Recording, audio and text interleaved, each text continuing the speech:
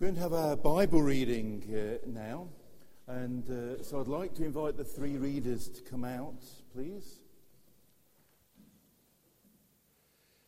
It's a dramatised reading. I'm not expecting you to act out the story, but to read. So Edna will narrate, and then Marina, she's a woman. Steve's a man, but Steve is Jesus. Okay, and Marina's. I'm not going to do the old joke. Marina's a Samaritan woman, and so let's hear this reading. All of these words are from the Bible, from John chapter 4. Thank you. The Pharisees heard that Jesus was gaining and baptizing more disciples than John, although in fact it was not Jesus who baptized, but his disciples. When the Lord learned of this, he left Judea and went back once more to Galilee. He had to go through Samaria. So he came to a town in Samaria called Sychar, near the plot of ground Jacob had given to his son Joseph. Jacob's well was there, and Jesus, tired as he was from the journey, sat down by the well. It was about the 6th hour. When a Samaritan woman came to draw water, Jesus said to her, "Will you give me a drink?" His disciples had gone into the town to buy food. The Samaritan woman said to him, "You are a Jew, and I am a Samaritan woman. How can you ask me for a drink?" For Jews do not associate with Samaritans. Jesus answered her, "If you knew the gift of God and who it is that asks you for a drink, you would have asked him, and he would have given you living water." "Sir, you have nothing to draw with, and the well is deep. Where can you get this living water? Are you greater than our father Jacob, who gave us the well and drank from it himself, as did also his sons and his flocks and herds?" "Everyone who drinks this water will be thirsty again, but whoever drinks the water I give them will never thirst. Indeed, the water I give him will become in him a spring of water welling up to eternal life." "Sir, give me this water so that I won't get thirsty and have to keep coming here to draw water." "Go, call your husband and come back." "I have no husband." "You are right when you say that you have no husband. The fact is, you have had 5 husbands, and the man you have now have is not your husband. What you have just said is quite true." "Sir, I can see that you are a prophet. Our fathers worshipped on this mountain, but you Jews claim that the place where we must worship is in Jerusalem." "Believe me, woman, a time is coming when you will worship the Father neither on this mountain nor in Jerusalem. You Samaritans worship what you do not know. We worship what we do know, for salvation is from the Jews. Yet a time is coming, and has now come, when the true worshippers will worship the Father in spirit and truth, for they are the kind of worshippers the Father seeks. God is spirit, and his worshippers must worship in spirit and in truth." "I know that Messiah is coming. When he comes, he will explain everything to us." "I who speak to you am he."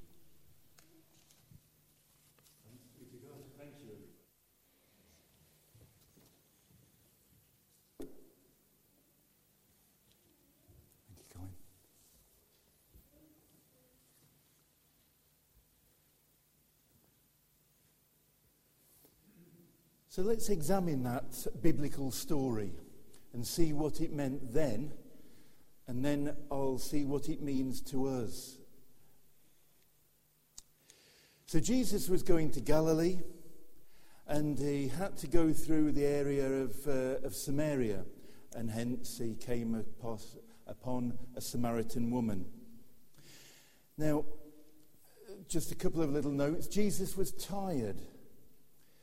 Now, right at the start of John's Gospel, it talks about the Word became flesh and all the stuff about Jesus being the Son of God and the Messiah, and that's emphasized in this reading as well. But also this reading just illustrates that he was also fully human. He got tired. He met this Samaritan woman, and that was a great barrier. As it says here, for Jews do not associate with Samaritans. And so just to explain that to you, that there was a historical division back in 1 Kings chapter 12, verse 1 to 24, we can read about this, where following the death of Solomon, the kingdom was divided, the south and the north.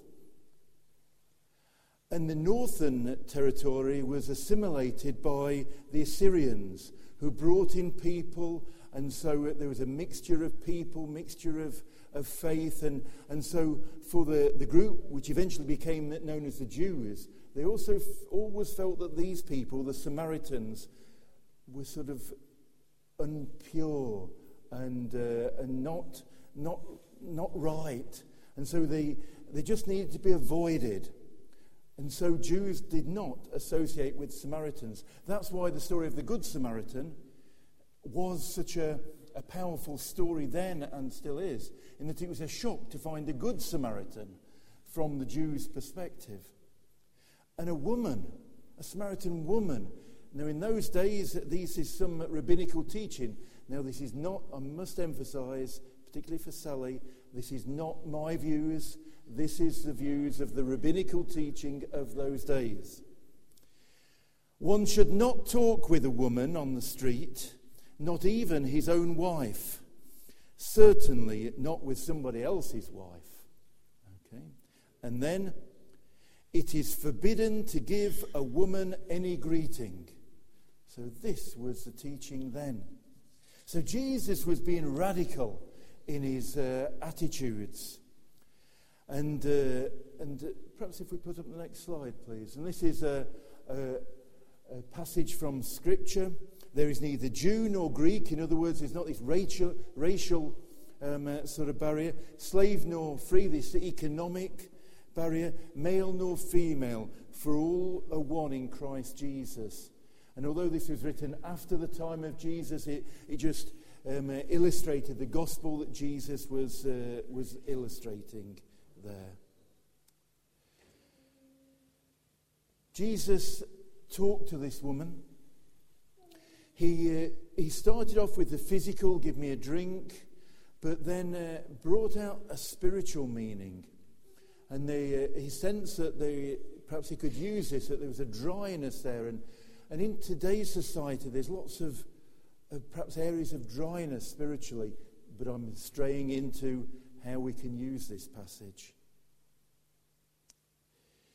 He talked about the spring welling up to eternal life. And there's similarities with John chapter 3, the reading just before, where Nicodemus came to Jesus. And then you'd got the great line, thank you, Colin. For God so loved the world that he gave his one and only Son, that whoever believes in him shall not perish but have eternal life. The great gospel in a nutshell that Jesus shared with Nicodemus in chapter 3 and then shared with the Samaritan woman in chapter 4. He used the illustration of the water and the verse that I started the service off with. Everyone who drinks this water will be thirsty again, but whoever drinks the water I give him will never thirst. Indeed, the water I give him will become in him a spring of water, welling up to eternal life. He brought a spiritual dimension into the conversation. And the woman was interested. Give me the water. And then he said an interesting thing. Go and call your husband. Wonder why he said that. I think it's because he had some spiritual insight. And then, I have no husband. Yes, you're right, because you've been married 5 times and the present man is not your husband. There was something going on there. And that that spiritual insight just amazed her. And said, you must be a prophet. But then she perhaps, maybe tried to distract him with the idea of this Samaritan Jew and where should we worship, which Jesus answered. But then he was able to really cut to the main point when she said, I know that the Messiah is coming. When he comes, he will explain everything to us. And then Jesus said, I who speak to you am he. And then we could read on how she went round telling everybody about that she'd met with the Messiah, and the good news spread. Thank you, Colin. So that was the story. But what can we learn from that story? The sort of so what? And Chick Yule, who we're using as like a consultant, trying to advise us from his experience, is encouraging us to think of so what. And that's why I interviewed Vanda, and thinking, so what? What difference does this make now for us in church? But what difference would this make this time tomorrow? Well, of course, one way to think about it, the next time we meet a Samaritan woman on our way to Galilee, drawing water from a well, and we're thirsty, we can go up to her and we'll know the sort of conversation that we can have. So that might be useful if that's what we're doing this time tomorrow. But maybe that won't apply to many of us. Let's look at... I'm so glad somebody got the joke. That's good. Let's look at perhaps some of the general principles that this encounter can teach us. Thank you. Jesus was relevant. He met the woman where she was. And that's important in our conversations. Whatever we're doing this time tomorrow or Tuesday or Wednesday, we meet people where they are. We listen to them. We listen to their stories. We try and take in something about their life and try and bring a relevant message of the gospel to them. Thank you. Jesus seemed to be natural in his manner, and it was just over a drink of water. And it may be tomorrow that you're sharing a cup of tea with somebody, or maybe an exchange in the shop or in the office. Something that comes out of the natural day-to-day meetings. That although I admire the courage of these people who stand on the street corners and shout out a gospel message, I'm not sure whether it's effective. I think these more natural encounters are far easier and something we can all do. Thank you. Jesus used knowledge. He used the knowledge of the Samaritan situation. He understood. And it is good to know the Bible. It's good to know God's story. And that's helpful. But don't let that be a distraction. Oh, I don't know enough yet to share the gospel. That's not true. You can share something of your own story. And when you pray, God will help you. Thank you. That Jesus used the spiritual gift, the gift of knowledge. That he knew something about her life and a marital situation which made her think and made her react. This man knows something about it. Now you may say, well, that was Jesus. He was the Son of God. He could do that sort of thing. But as Sally reminded us,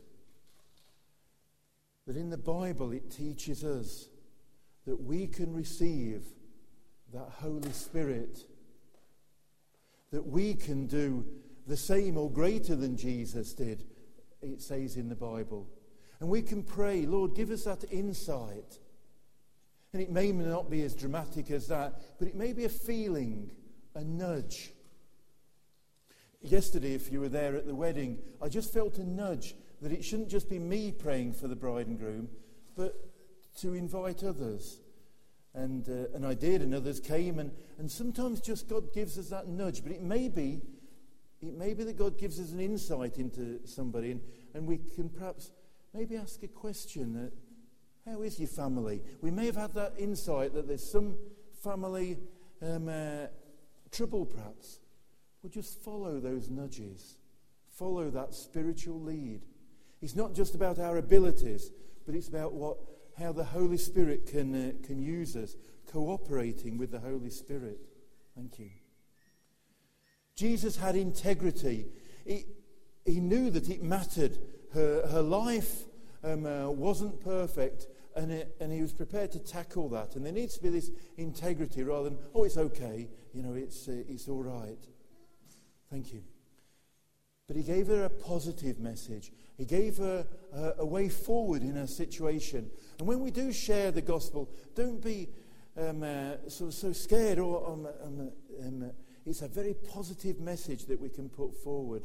Something that's good news. And a message that can be received with great joy and gladness. If, of course, we put it across in the right way. What we're presenting is a positive Christian message which people do want to hear. Thank you. Jesus was not sidetracked by this issue of Samaritans and Jews. He wanted to get to the main issue, and often people will sidetrack us, and sometimes they can be real, like, what's the problem with all of the evil in the world? Why is there evil in the world? Now, that sometimes can be a real issue. Sometimes it can be a distraction that people are just trying to sort of put us off. When we share, just be aware of what God wants you to share. But also be relaxed. We don't have to do everything all at once. And if we get sidetracked or people don't want to know anymore, that's fine. Just leave it there. Just be aware spiritually, that's sensitive. That's fine. You can just have a quick conversation, and that might be the important thing on that day. Thank you. And Jesus was compassionate. He genuinely cared for that woman. And that should be true of us. We genuinely care. We don't go up to someone and want to talk to them just for sort of evangelism fodder, but because of a genuine care and actually wanting to share something of their life. And if it doesn't lead to a spiritual conversation, well, maybe that's not important on that time. It's important to listen to their story. I'll talk more about this in other weeks. Maybe we can share something of our story and bring our stories closer to God's story.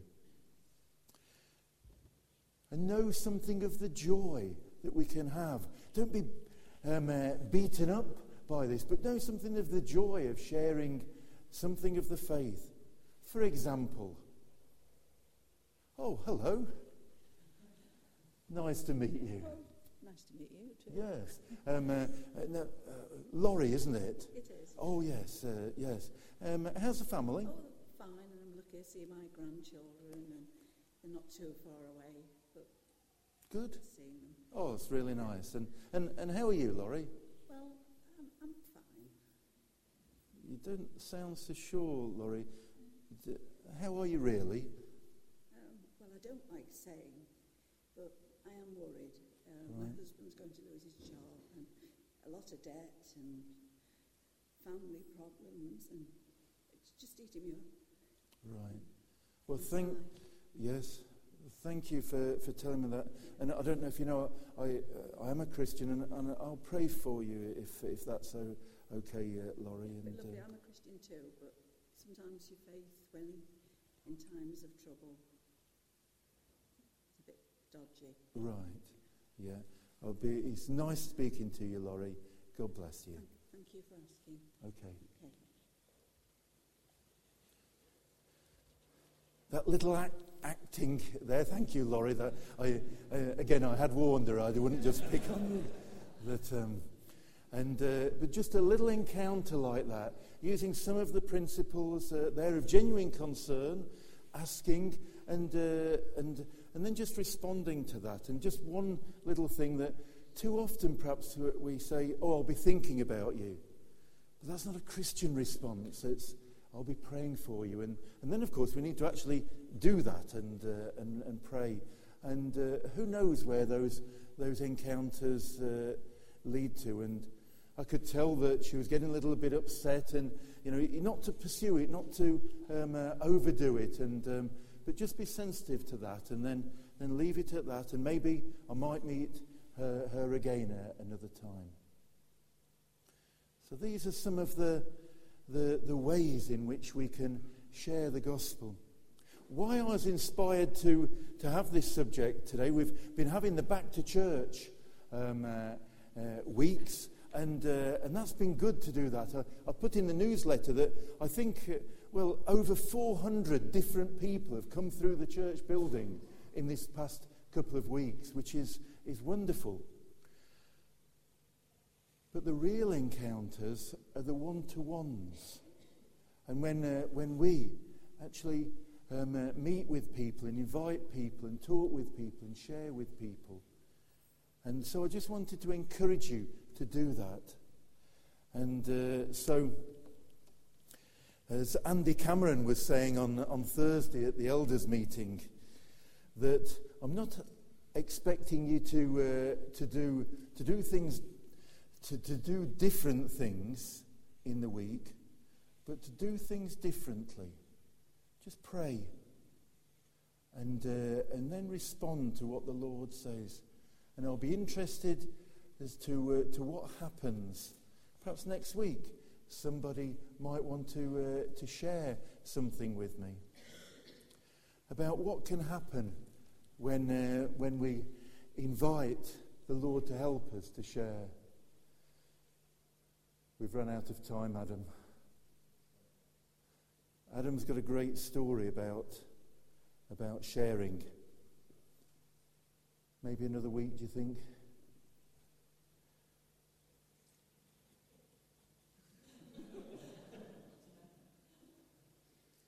Can you give me 5 more minutes, or have you got to go? Come on, Adam.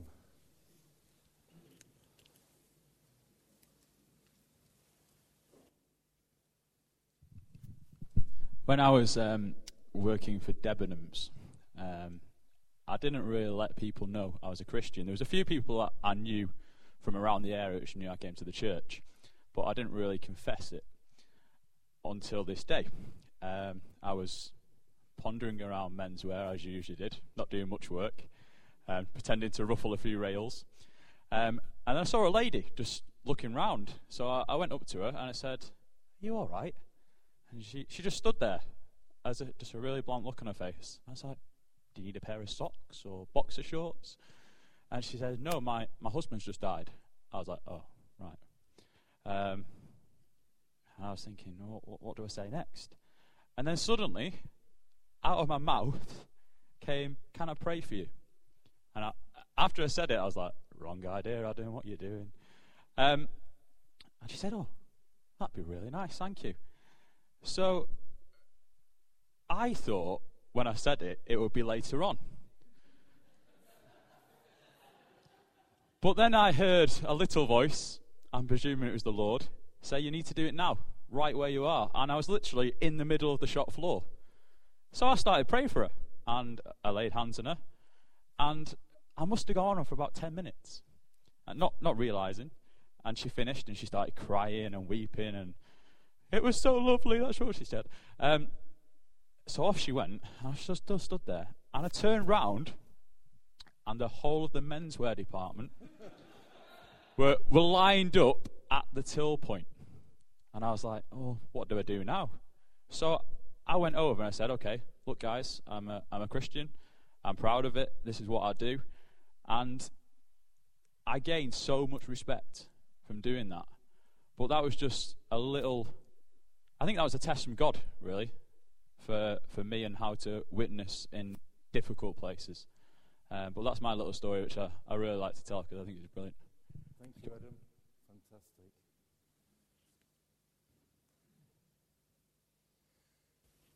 So let's respond to this message now in song. We've got the first song, and then we'll just pause to reflect and then we'll sing to lively, joyful songs, just celebrating the power and the hope and the joy of the gospel that we can have the privilege of just sharing. But first of all, perhaps a more reflective song that we can respond to the Lord